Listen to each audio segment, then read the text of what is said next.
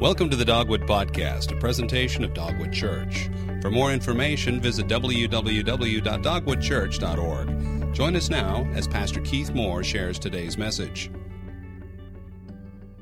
Yeah, it's great to be with you, and great to be gathering together and worshiping our God and pursuing Him. Our church exists because there's tremendous suffering.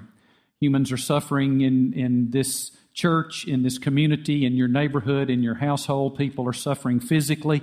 People are suffering relationally, financially, vocationally, and people are suffering spiritually in this life. And many people are suffering in the next life, separated forever from God in a place called hell.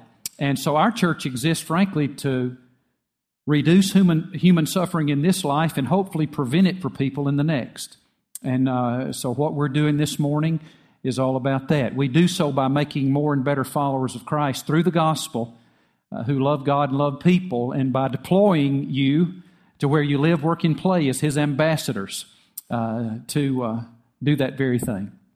Relieve human suffering in this life and the next. And so over this school year, we are going to God's Word to pursue His wisdom in living, because doing life God's way is the best way to enjoy life here, and certainly to assure it there. And that's the big message of the book of Proverbs, where we're camping out. I'm going to ask you to take your Bibles and turn to that book. It's about halfway through your Bible, just after the book of Psalms, Proverbs chapter 1, verse 1. Put your finger there, grab your note sheet out of your bulletin and a pen, and we'll jump in. Hey, I'm curious, how many of you served in our armed services or are currently active? Raise your hands. Yeah, all over the place. You'll get this one. My dad served as master sergeant over a group. Peter, what would he been? Would that be a company? What would he been over? Platoon. Yeah, he was over a platoon. Now, the thing he liked was that most of those guys grew up with him, and he liked being over them. And so, but he had a lot of fun stories. This was during the Korean conflict. He had overseas duty, combat duty in World War II quite a bit. So he didn't get sent overseas, but he had responsibility there at Fort Knox during the Korean conflict. Well, there was one old boy that grew up with him that had a drinking problem. He drank too much. He only drank it 2 times, he said, either when he was with himself, with people, or by himself. And so he drank too much when he got out. And when he had that opportunity, he'd always be the last one in. Well, the guys in the barracks started this practice. They'd all be in before him, and they would take their foot lockers, like the ones you're going to see on the screen, and they would pull them out in the aisle. This guy's bunk was the last bunk from the door. And they'd see him coming, they'd pull the foot lockers out, turn off the light, get in their bunks, pretend to be asleep. And here comes a fully sauced soldier, fumbling in, trying not to wake up his buddies, take 2 steps, and he'd hit the first foot locker. Daddy said he could hear him. Bam! He's a great big guy. He'd cuss and fuss and moan and groan and get up and take 2 steps and hit the second one. Bam! He'd hit the floor again. He'd hit his shins, scraping the skin off his shins, hitting his head and his elbow bruises. He'd get up, bam! Bam! Bam! All the way to his bunk. He'd wake up next morning, all tar beat out of him, and he wouldn't remember. He never remembered. He couldn't see over what he was tripping. He never got it. We have a problem with that, don't we? Are there some things that are tripping you up? You seem to keep bumping your head on the same rock. I mean, are you falling flat on your face relationally, spiritually, in all of life, in the complexities of life? You just can't seem to get it right. Well, do you know why? No one is born wise. No one. No one is born naturally understanding the complexities of skillful living in every realm of life. No one naturally knows how life works. No one's born that way. And remember what we learned last week. Life is hard. And it's harder if you're stupid. Now, that was John Wayne's paraphrase of the message of God in the book of Proverbs. It says, life is hard, and it's harder if you're foolish. That's the way the Bible describes that condition, foolish. And so we need wisdom. I need wisdom. You need wisdom. We need wisdom. And the reason is because we are not born with it.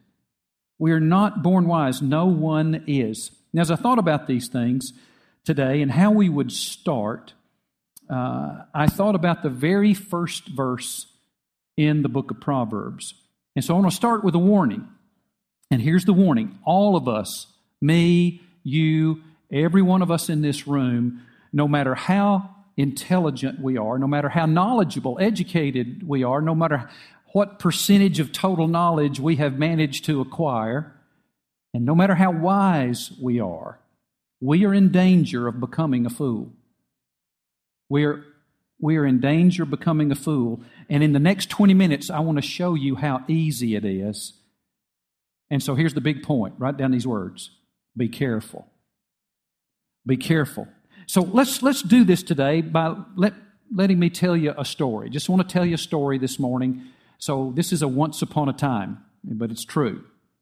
Once upon a time, there was an infant son born to King David, king of Israel, and the infant's name was Solomon. Now, he was not the only son born to King David, but he became the most important. He became the most well-known. He became the most prominent. And at the end of King David's life, he appointed Solomon to succeed him as king of Israel. Israel at that time was arguably the superpower of the known world.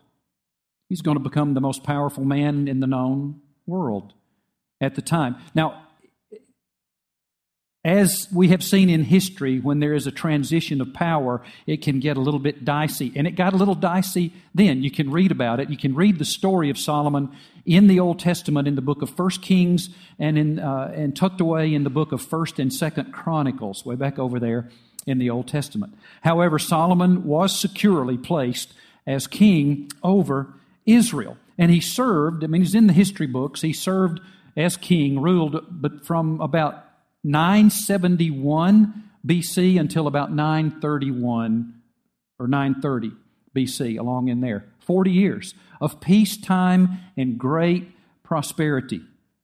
And early in these days, as king, the Bible says that one night in a dream, God appeared to Solomon.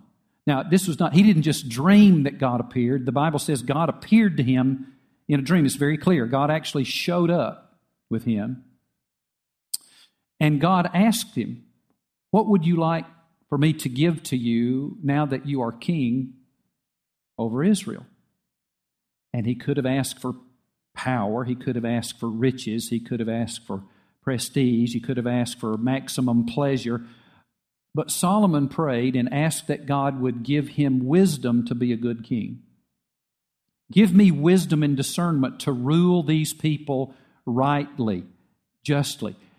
And God was so pleased with what he had prayed that he also gave him great wealth, great power, great prestige, along with God-like wisdom, the wisdom of God. Solomon was wise enough to pray for wisdom. Now, it's a good idea to pray for wisdom because remember, no one's born wise. You weren't born wise. I was not born wise. And this life in this world is bigger than us. It's more complex than us. And we need God's wisdom. Well, evidently God is pleased when people pray that He will grant them wisdom because He, way back over in the New Testament, remember last week, He admonished us, He exhorted us, He encouraged us in the book of James, chapter 1, verse 5, with these words, if any of you lack wisdom, he should ask of God, who gives all generously, to all generously, without criticizing, and it will be given to him. You need some wisdom in some realm of your life right now, in your spiritual life, your relationship with Christ, in your relationship with your wife or kids or extended family, friends, in your work, in your health, your physical, in your finances. Well, then ask of God, because God is not only the smartest being in existence, He's the wisest being in existence. He not only is total knowledge personified, but He's wisdom personified, and He will give you wisdom. So be praying for it. Well, that's what Solomon did. And that's very interesting. After he woke up, the Bible says the very next thing, he was in his court where he received the public and ruled and judged and governed, that he had an audience with 2 prostitutes. They came to see him. And one stepped up and said, "Master, I live in a house with this woman. We're the only 2 in the house. And a while back I gave birth to an infant son. And 3 days later, this woman gave birth to an infant son. One night, her infant son perished, died, because she rolled over on him while she was asleep at night." Tragic. She awoke and realized that her baby was dead, and so she took him and came to my bed and placed him, the dead baby, at my breast, and took my son back to her bed and put him to her breast. So when I woke up the next morning to nurse my son, I realized here was this dead baby. And then when the morning sunlight came, I looked and quickly saw, this is not my son. This is not my baby. And I realized she had my baby. And at that point, the other woman cried out, "No, she's lying. She's the one that killed her baby and she took mine. That's my child." And no, and so it went back and forth and really emotional. And the king finally said, "Let's stop a minute." And he thought and he said, "Here we have, this woman says that the baby that is alive belongs to her and the dead child belongs to this woman. This woman says she's the mother of the living child and that the dead infant belongs to this woman." He thought for a moment and he turned to his servants and said, "Bring my sword." And so they did. They brought the king's sword. Before they gave it to him, he just instructed his servant, "Cut the baby in half. Give 1/2 to this woman and 1/2 to this woman." And at that point, the real mother cried out, "No, master, please don't do such a thing. No. Please give him whole to this other woman, but do not kill him." And the other woman said, "Well, if I can't have him, you can't have him either. Also, cut away." Isn't that interesting how we can get in the position that if I can't have something that someone else has, I don't want them to have it either? What is that about us? Yeah, it's called a sinful heart. That's not a mistake. Remember, we like to think we're mistakers. We're not mistakers. We're sinners. There's something fundamentally wrong. We have rebelled against a holy God. We have in wholesale rebellion, and it's ruined our hearts. We are dead in our trespasses and sins in our hearts, and it causes us to live in such a terrible fashion. Well, Solomon said, "We're not going to kill the baby. Take the baby, give it to this woman. She's its mother." Well, the word spread throughout. The Bible says the word spread throughout the entire nation of Israel. And they were in awe of the king's wisdom. And they realized, all the people said, God did that for him. God has given our king that. It is God's wisdom that enables our king to rule justly. And so he became widely known as the wisest man, not only in Israel, but worldwide. He's known as the wisest man who's ever lived today. The scriptures say, not only was he wise, he was intelligent. He was very bright, possibly a genius. Not only was he intelligent, but he was knowledgeable. He was well educated. He had internalized a significant percentage of total knowledge compared to the other human beings in the world. He was intelligent. He was educated. He was knowledgeable. And he was incredibly wise. He had God's wisdom. 1 Kings chapter 4, verse 29 and following describes him this way. God gave Solomon wisdom, very great insight and understanding, as vast as the sand on the seashore. Solomon's wisdom was greater than the wisdom of all the people of all the East. That means you start thinking about, go east to India, to China, greater than all of the wise men to the east, and also greater than all the wisdom of Egypt. He was wiser, the Bible says here, he was wiser than anyone. His reputation extended to all the surrounding nations. Solomon composed 3,000 proverbs. He composed 1,005 songs.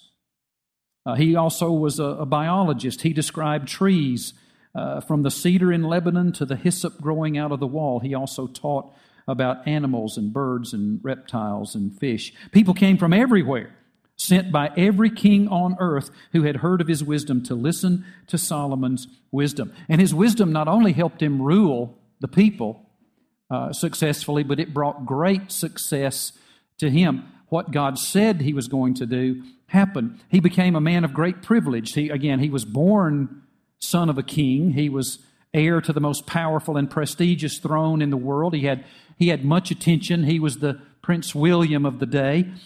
He was born with privilege. Possessions, he had it all. He became the wealthiest man in the world at the time, and some scholars believe he's the wealthiest person who ever lived. Some would argue that. He had incredible possessions. He had great power. He was the head of state of the most powerful nation in the known world at the time. The other superpowers were very quick to form alliances and allegiances with Israel because of their great power. Prestige, there have been few people in history who have had the standing greater than this man. His reputation for personal intelligence and wisdom reached around the world at the time. 1 Kings chapter 10, verse 23 and 24 sums it up. King Solomon surpassed all the kings of the world in riches and in wisdom. The whole world wanted an audience with Solomon to hear the wisdom that God had put in his heart. Wow, wow, wow, wow. But the wisest man who ever lived became a fool. The wisest man who ever lived. A man whom the Bible said God had appeared to him personally twice. I mean, no doubt. No doubt about that. Who had walked with God, who had the instructions of God, who had the power of God on his life. God had cleansed and enriched his life. But Solomon somehow began to look around and say to himself, yeah, this is great to have God, but I think I need this one other thing, and then my life would really be good. 1 Kings chapter 11, verse 1 tells us, men, listen to this one. King Solomon became obsessed with women.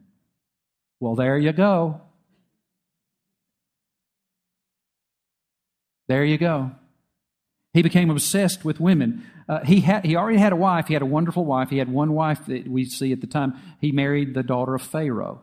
But he goes on here and said, well, but I think if I had another one, or that one, wow, or that one too. I'm a king. I could probably have as many wives as I want. And so he began to pursue them. The Bible says he pursued many foreign women that he loved, from the Moabites and the Ammonites and the Edomites and the Sidonians and the Hittites. Now, the word foreign there is not a bad word in the sense of race or ethnicity. That was not a problem.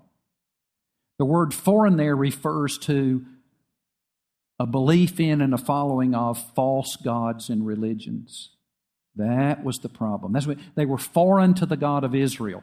They were foreign to the following of Yahweh, the God of the Bible. And he pursued them. He took them, the Bible says, from the surrounding pagan nations of which God had clearly warned Israel, you must not marry them. They'll seduce you into infatuations with their gods. And Solomon fell in love with them anyway. refusing to give them up. The Bible says he had 700 royal wives and 300 concubines, 1,000 women. So there we know a wise man became very foolish because he thought he could handle 700 wives. Now, wives, that's not anything bad about y'all. It speaks of the narrow bandwidth of the male of the species. We can't love you the way you're supposed to be loved, just one of you. We're not the sharpest tool in the shed, as the old proverb says. But Solomon became obsessed with women and all the sexual stuff that would go along with that. He's thinking, yes, I have God. I have the blessing of God. I have God in my life. I have His wisdom. I have His blessing. I have His favor. I walk with God. I know God. But, I think I need, I'd really be happy if I had these wives, these women. He was looking for something else to cleanse and beautify his life other than a relationship with the God of the Bible. We know Him as Jesus.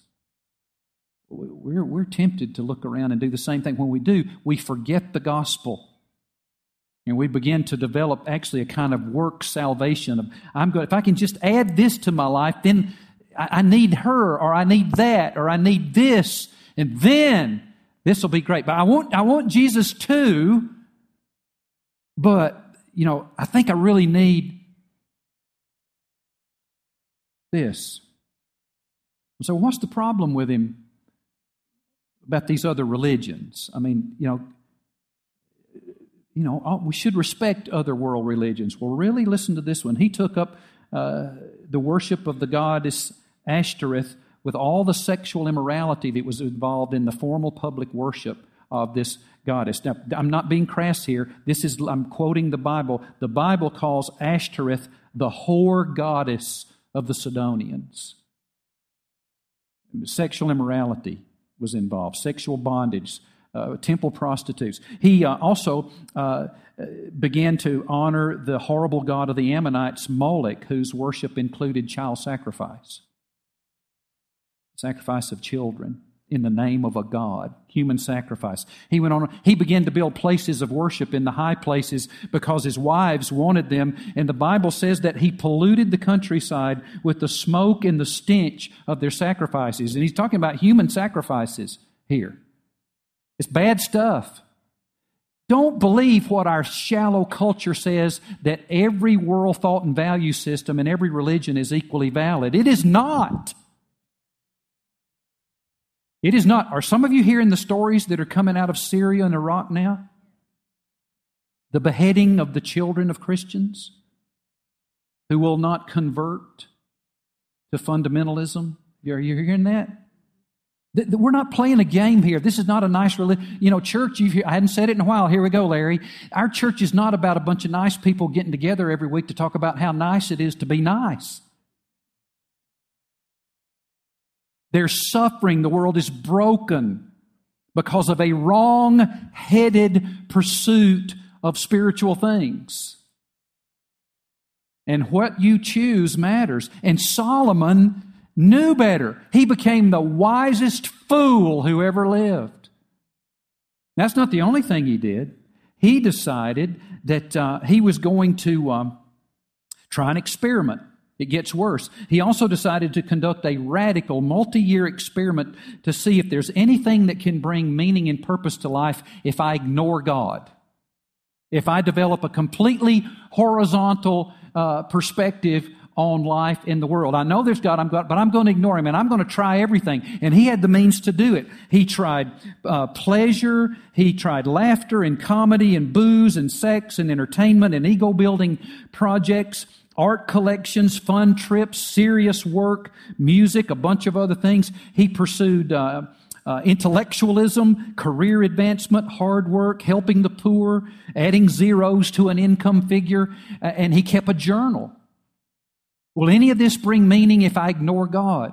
He kept a journal. In fact, that journal made it all the way into the Bible. It's the book of Ecclesiastes. But that would be good to know, wouldn't it? Well, yeah, but here's the problem. He knew the answer before he started the experiment. If you already know that something's going to produce death and destruction and meaninglessness, not only to you but for the common good, yet you go ahead and do it, what would you call that? Insanity, we call it. Foolishness, stupidity. Life's hard anyway. It's harder if you're stupid. It's harder if you're foolish. And then Solomon comes all the way back. He comes to the right conclusion at the end of Ecclesiastes. He said, all of this stuff, if you develop a horizontal perspective to say, I'm going to try all these things to cleanse and beautify my life, and I know God's out there, but I'm going to live as if He's not. I'm going to live like a practical atheist. He said, it's a bad idea. Remember your Creator in the days of your youth, he says. Now, we like that. That's a good verse. That's darn good advice, right? But he knew the answer before he started. How foolish can you get? And because of all this, God said to him, God became very angry with him. As a matter of fact, the Bible says in verse 9 of 1 Kings chapter 11, God became furious with Solomon for abandoning him, the God of Israel, the God who had twice appeared to him and had so clearly commanded him not to fool around with other gods and horizontal living. You see, God is loving and gracious and patient with us, not wanting anyone to perish, the Bible says. But you can get Him there. He's not a grandfather that winks at sin. I kind of wink at the misbehavior of my granddaughter. Now, she almost never does. She's perfect, right? Right? Like yours, grandparents. But God is not a grandfather who winks and says, oh, they're just kids. He knows sin is serious because it is a cancer that ruins our life and our eternity and ruins the common good. And it did it with Solomon. How foolish can one become? How are you doing with this living, knowing that there's a God and that His name is Jesus, but you live practically each day like He doesn't exist? How's that working for you? Now, lest you feel like I'm getting on your case, there's not a one of us who are followers of Jesus in this room, including the guy who's speaking right now, who at times does not do that. We lapse into this thing of thinking, we forget the gospel. We forget that Jesus is all we need in His grace to cleanse and beautify our lives. You say, yeah, but that looks good, or he looks good, that she looks good, or this would be nice, and we begin to live as if God does not exist, and it's always a bad idea. Solomon, look now, here we go, big point. Solomon is not the hero of the book of Proverbs. God is. Solomon is one of his examples to show us that we're like him. So here's the deal.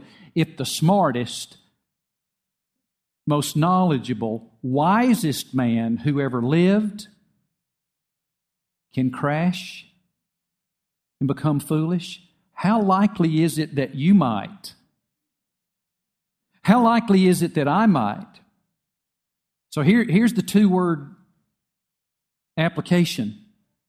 Be careful. Don't be proud of your humility. The Scriptures say it this way in 1 Corinthians chapter 10, verse 12. So whoever thinks he stands must be careful not to fall. I like how the Message paraphrase says it. Don't be so naive and self-confident. You're not exempt. You could fall flat on your face as easily as anyone. Forget about self-confidence. It's useless. Cultivate God confidence. Proverbs 16:18 says, pride comes before destruction and an arrogant spirit before a fall. So let's proceed in our pursuing Christ with humility and care, lest we become the next wise fool. Pray with me. We're going to move into a time of prayer, unhurried, unrushed prayer. And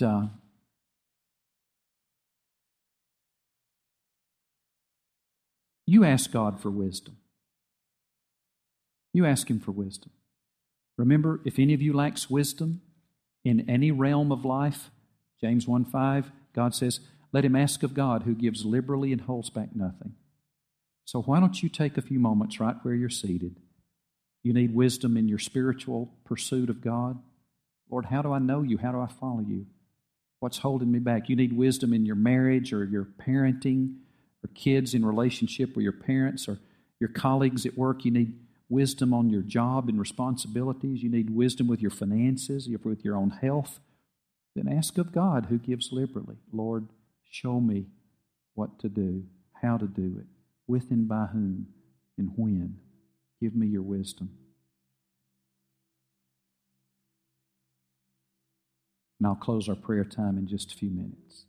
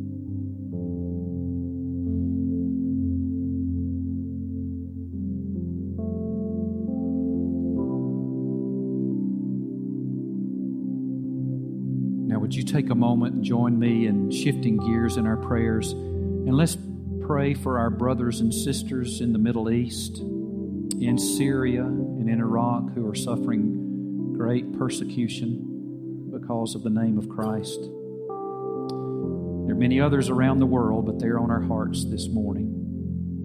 And just pray, God help them. And pray for justice and God's peace. God's justice and God's peace in that part of the world today.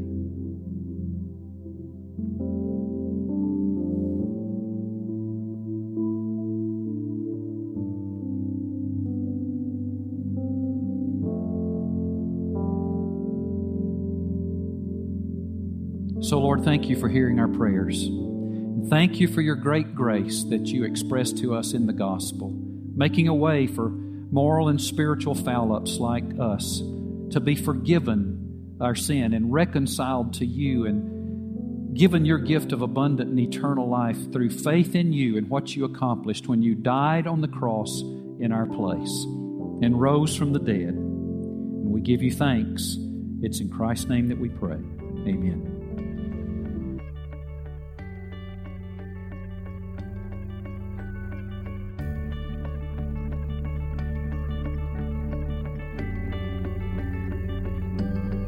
Thank you for listening to this week's message. For more information about Dogwood Church, visit www.dogwoodchurch.org.